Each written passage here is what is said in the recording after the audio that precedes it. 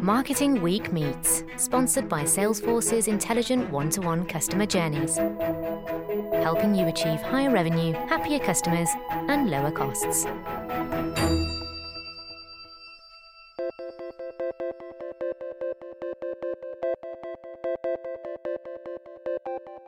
Hello and welcome to Marketing Week Meets, a new monthly podcast in which we speak to a marketing luminary about their life, career and thoughts on the state of the marketing universe. Our criteria for interview subjects is this: people who have left a mark on marketing and of course have an opinion or two.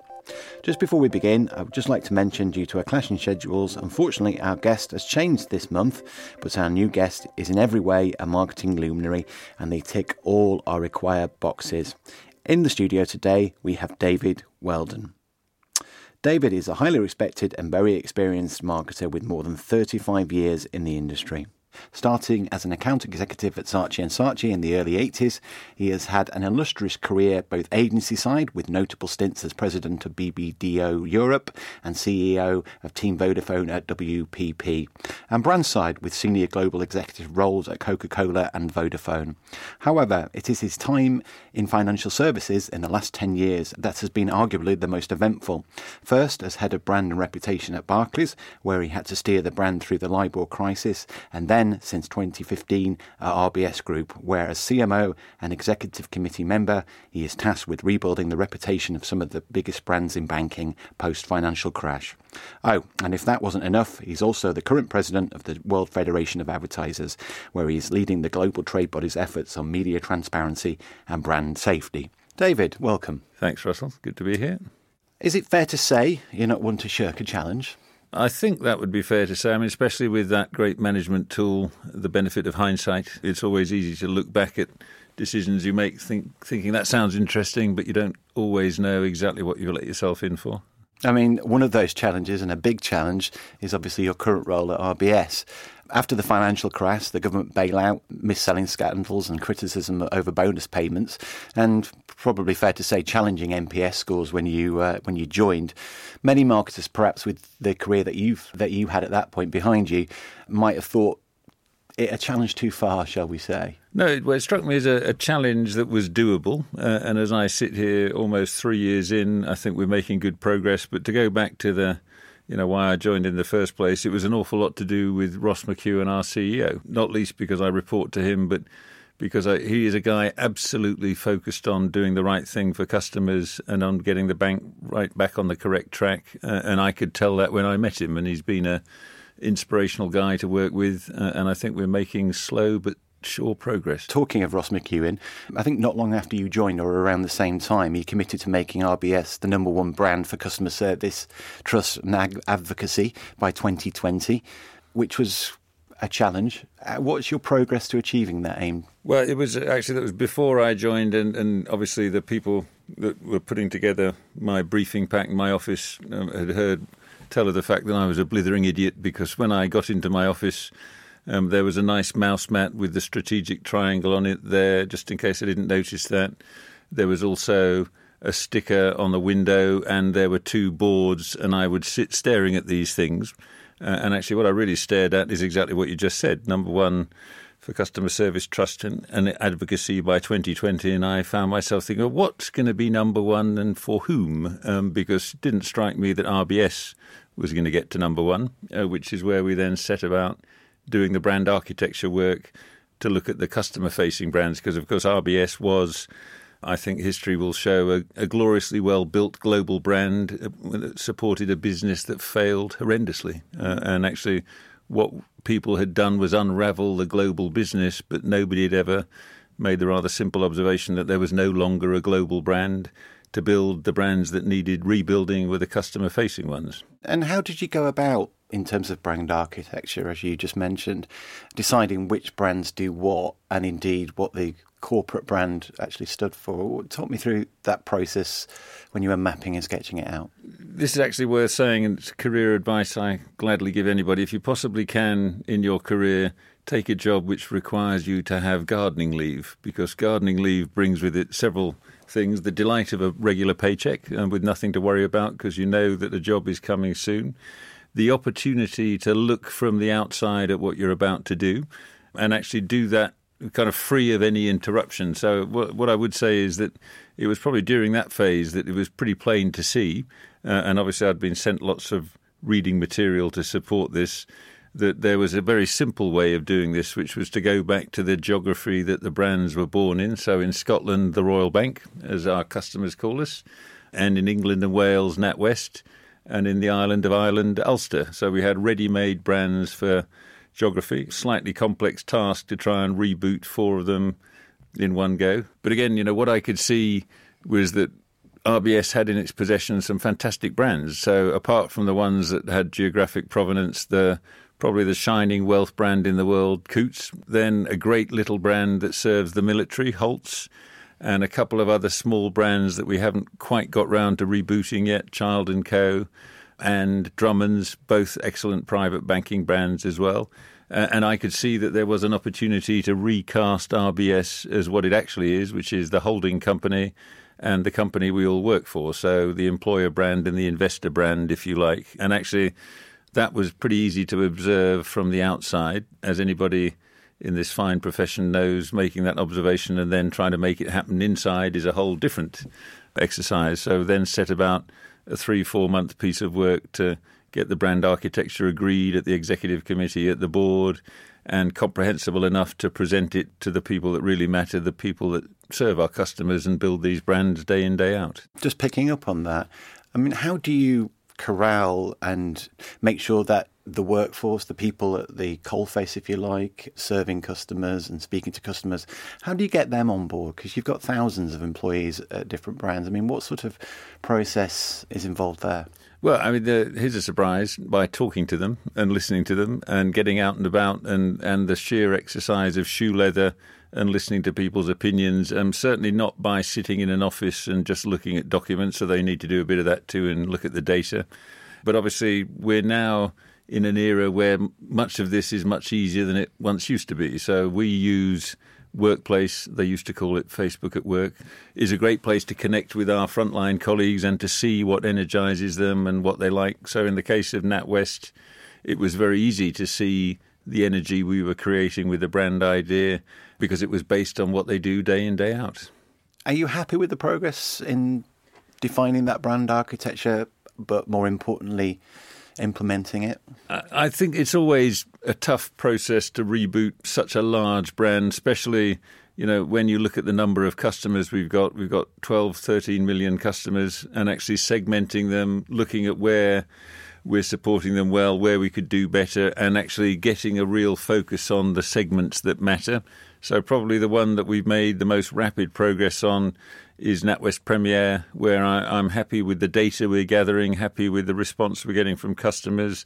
The one that's slower is what we would describe as everyday banking. That's a little bit because, we're rebuilding the bank for its long-term future, and that means following the data. The data shows. Well, let me ask you, when did you last go into your branch, Russell? I bank with First Direct, so I don't have a branch. Well, you never did. Well, there you go. Well, you were ahead of the curve, no surprise there. But what we see is people aren't really using branches. What they're increasingly doing is using our mobile app. They're using online, obviously, and you were an early adopter of a different way of banking. It's the only thing I've early adopted. But what that means is we've had to set about the slightly difficult task of closing branches. And when you close branches, by definition, you upset some customers, and how to manage that process so that we do it carefully, thoughtfully, treat our customers and our colleagues well, is one of the problems we get with NPS, because people have an emotional, visceral response to that. And actually what you can see in the NPS tracking is on average that lasts for about 6 months and then they get over it and get on with it again. I mean, do you think banks can ever be liked as brands? No, I mean, I don't, obviously, if you were to talk to me 20, 30 years ago, I might have talked about the need to be a love brand and everybody must love their bank. I meanwhile, know better than that. All we're here to do is to look after people's money carefully, thoughtfully, help them get the most out of it. And they probably don't want to have any particular relationship with us other than knowing that we keep them and their money and data safe and secure. So not being hated is a good place to start, especially if you come from the RBS brand. But we've made good progress, and I think on NatWest in particular, I can see some underlying brand metrics that give me great hope that we're going to once again be liked and a preferred brand. That'll do fine. Let me just take you back before RBS. You joined Barclays in 2012, as you pointed out, just before the LIBOR rate rigging scandal hit. Having joined to do one job, how did the LIBOR scandal and the huge reputational hit that caused change your challenge there? The interesting thing is it was Bob Diamond who was the CEO that hired me to help what had previously been separate businesses become one brand, even though they might have been called things. I mean, he himself was a fierce proponent of what he would have called BarCap, Barclays Capital, the investment bank. There was Barclays Wealth. There were lots of separate businesses. And in classic poacher-turned-gamekeeper fashion, he wanted one unified brand and it all joined up neatly and tidily, which is what I set out to do. And I started in January 2012. But by July, Bob was gone. And I think Barclays is in their record books and will long be there as the only company, publicly quoted company, that managed to lose its CEO, COO and chairman all over the course of one weekend. Now, I think, you know, what that means when you come into work on a Monday, I think the word I'll go with is discombobulating.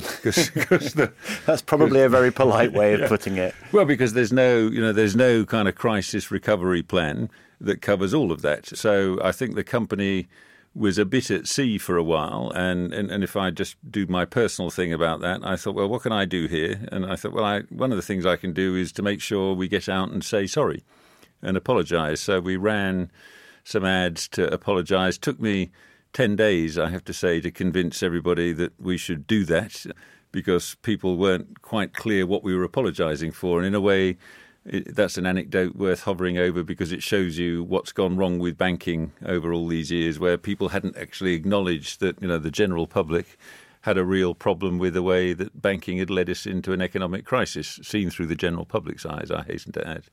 Yeah. But eventually we got an apology ad out. We were also doing some work at the time on purpose and values, and what we were doing was looking at the values inside out because, again, if I go back to the beginning, I think it was HR that did a very clever thing, which is to put me through the induction day for each separate bit of the bank. So January, February 2012, I attended all of those induction days, totted up the number of values that were being talked about and went to the Exco in April to say you want to build one global brand and that on average usually has, let's say, 4 to 5 values.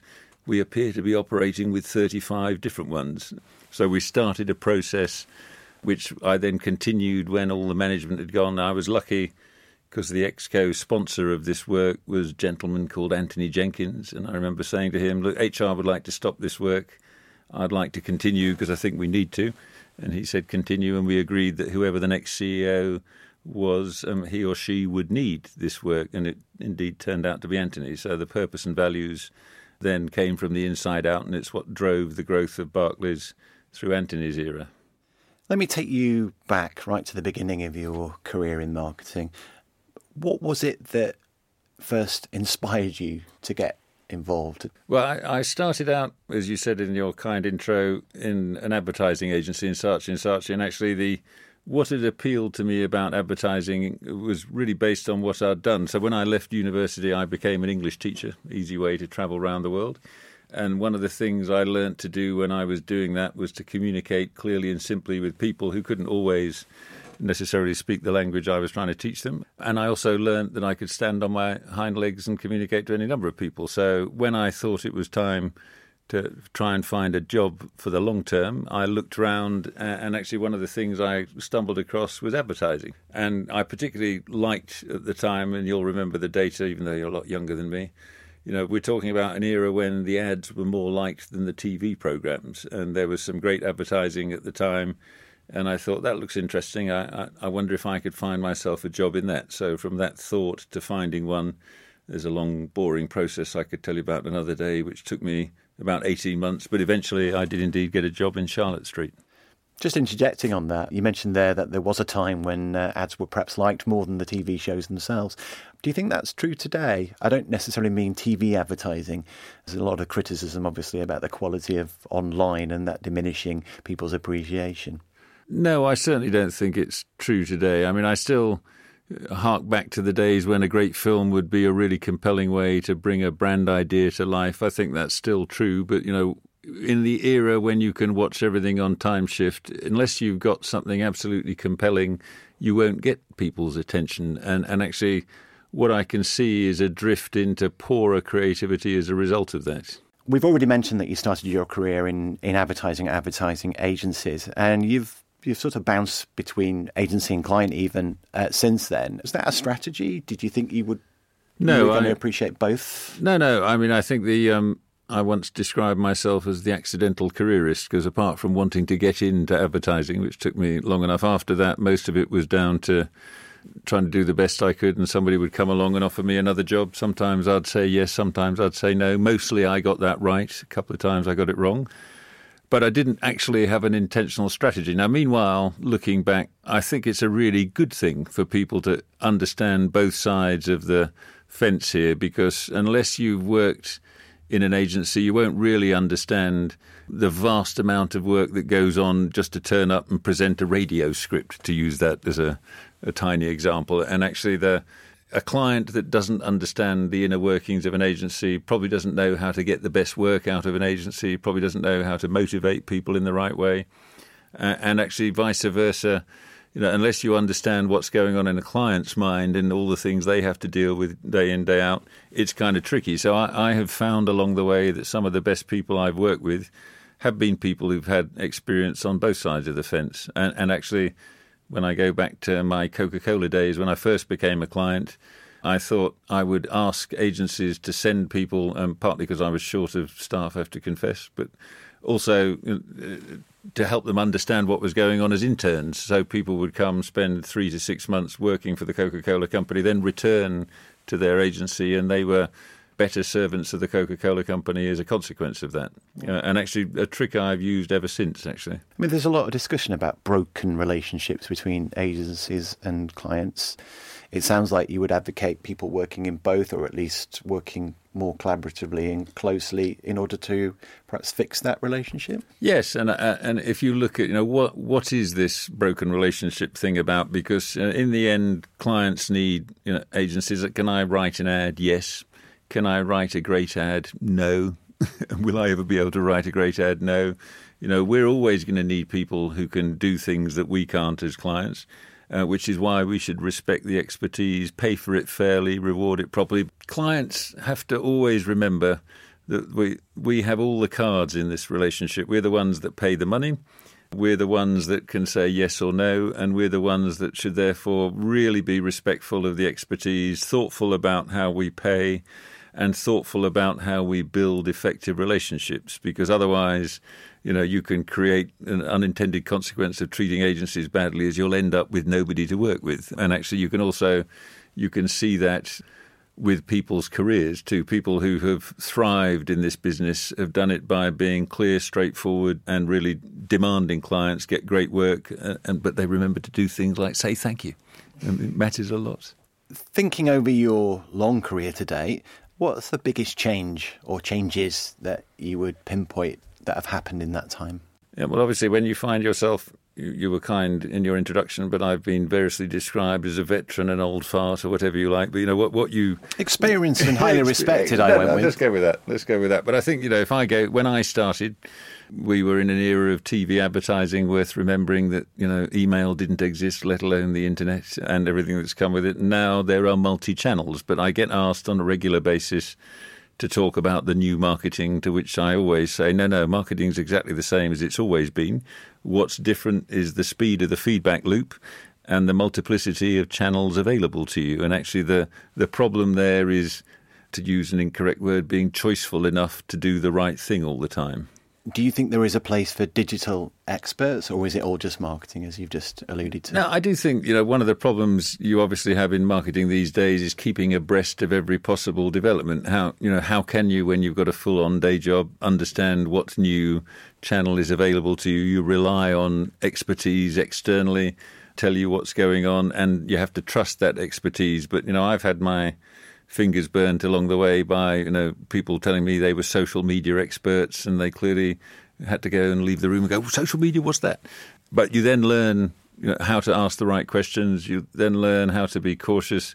But I don't think it's correct to say there's this great divide. And one of the tricky bits when you've got my colour hair is people presume that's because I'm a Luddite and I don't like the new world. I love the new world. I've always been driven by, I'm a bit of a gadget freak. I like all the new things. I have to resist them carefully, thoughtfully, and really ask the tough questions about, but how's this going to add to our marketing mix? Warming to that, what are your biggest bugbears about modern marketing, or is it indeed the phrase modern marketing? My biggest bugbear is the myth of personalisation, because the digital promise as we're living at the moment, it hasn't turned out everything that people said it would be. And actually people's data is being disrespected.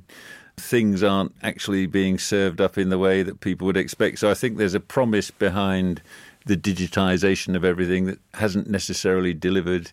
And that is something that troubles me, because, here we are in banking in an era of open banking when the winner must absolutely be our customers. Our customers should always get the best products and services, best opportunity in the right way, but they need to know that we're going to look after their data, and they need to know that anybody else they give their data to is going to do the same thing. And we're living in a very turbulent time against that subject, and this is all just before GDPR arrives as well. On data, do you think people want the personalised experiences that we as a marketing industry have convinced ourselves that they do? Do they want personalised advertising, for example? No, well, your fantastic columnist, Mr. Ritson, has written very well on this lately, and as he correctly said, I am in the camp that find Minority Report as a dystopian nightmare. That lots of marketeers think that's heaven, which is a real worry. But if you look at the data, which in the end is the thing we have to do, what people actually want is value in the exchange that they get with whoever's marketing to them. So as long as a customer sees value in the exchange, that's probably what they want. If they see no value, they don't. So I am endlessly chased round the internet by people wanting to sell me funeral plans. I know I'm old, but I don't want a funeral plan. What's the biggest achievement, your own considerable achievements aside, of course, that you've seen in marketing? I think I've got two or three that I focus on when I look back. One is the incredible growth of mineral water, remembering in the 80s when it became fashionable to have sparkling bottled water, and I used to sit there and go, how on earth are people doing that? And meanwhile, it's a global industry and sector of incredible repute. Then I also think, some of the public service stuff, like seat belts, drunk driving. I think the power of marketing to really impact a social change has been much underrated. And actually those are two examples in this country that anybody of a certain age, I'm sure, will resonate with. But, for those of you that never drink or drive, there was a generation before you that did. And it's great to know that stopped. And any particular brands, strategy that you've admired? Obviously, when you worked for the kind of companies I have, I carry a lifetime membership of the soap opera, is how I always describe it. So now I used to once admire Coke, but actually as I was walking here, I just saw an ad that my ex-boss Sergio Zeman would have shot somebody for, because it's for Diet Coke peach flavour. And actually you look at that and go, what are you doing? So, I used to admire the Coke brand hugely, but I'm worried about the way the Coke brand's going at the moment. Apologies to those that are trying to steer it through the difficult times.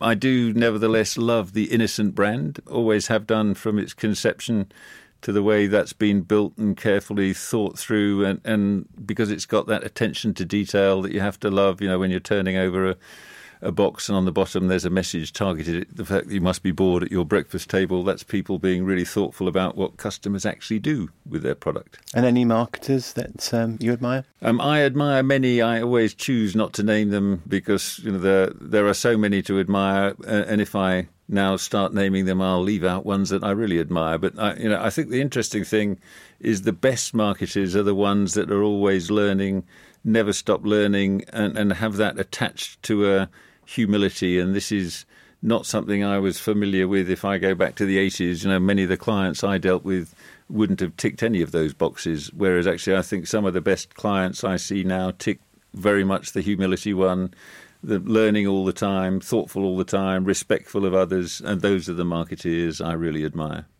And could you single out your biggest achievement to date? Oh, crikey. Well, the thing I take most pride in is seeing how well a lot of the people I've worked with have done along the way. So I'm really proud of watching people I've worked with, and I remember them when they were nippers, and they're now doing very well somewhere else. So that's probably, I won't name them either, but they'll know. I mean, I take immense pride in that. But the thing I also tell my team today is, if one thing I've really learned is marketing is a we thing, it's not a me thing.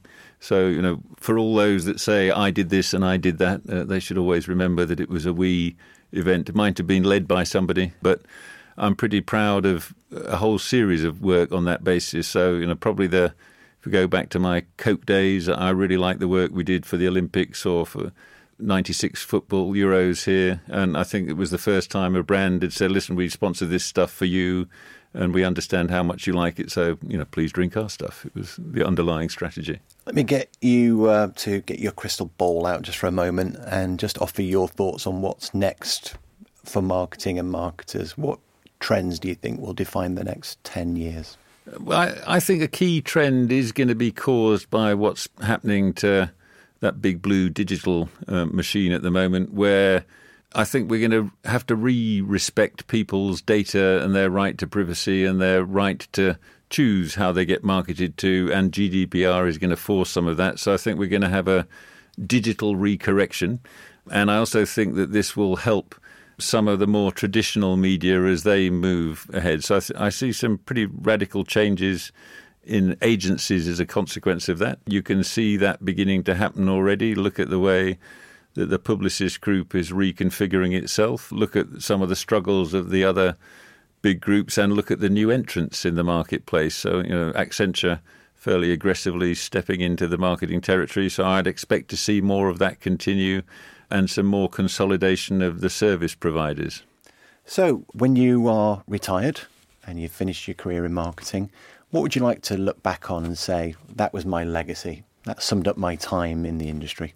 Well, I think there are two things. One is the quality of the output and the work, because that's always mattered to me a lot. And when my kids were younger, we used to sit looking at ads together, and I would always say, how terrible that is. You need to remember there are a bunch of people behind it who think it's fantastic. So hopefully my work and the work I've been involved in is good enough to stand in its own right. But probably more significantly than that is the people I've worked with, and if I've ever had any impact on them and helped them make progress, I'd be delighted to know that that was something I can be proud of when I hang up my boots, because I think that's, even a marketeer has to hang up their boots at some time. Thanks for that. That seems to me to be a way to finish your career and look back on it and think to yourself that you've achieved something. If you've liked this episode and want to keep up to date with us, why don't you rate and subscribe? You can do this really easily by just hitting subscribe wherever you get your podcast from. And also you can join us and tell us what you think on Twitter @MarketingWeekHead. Marketing Week Meets, sponsored by Salesforce's intelligent one-to-one customer journeys, helping you achieve higher revenue, happier customers, and lower costs.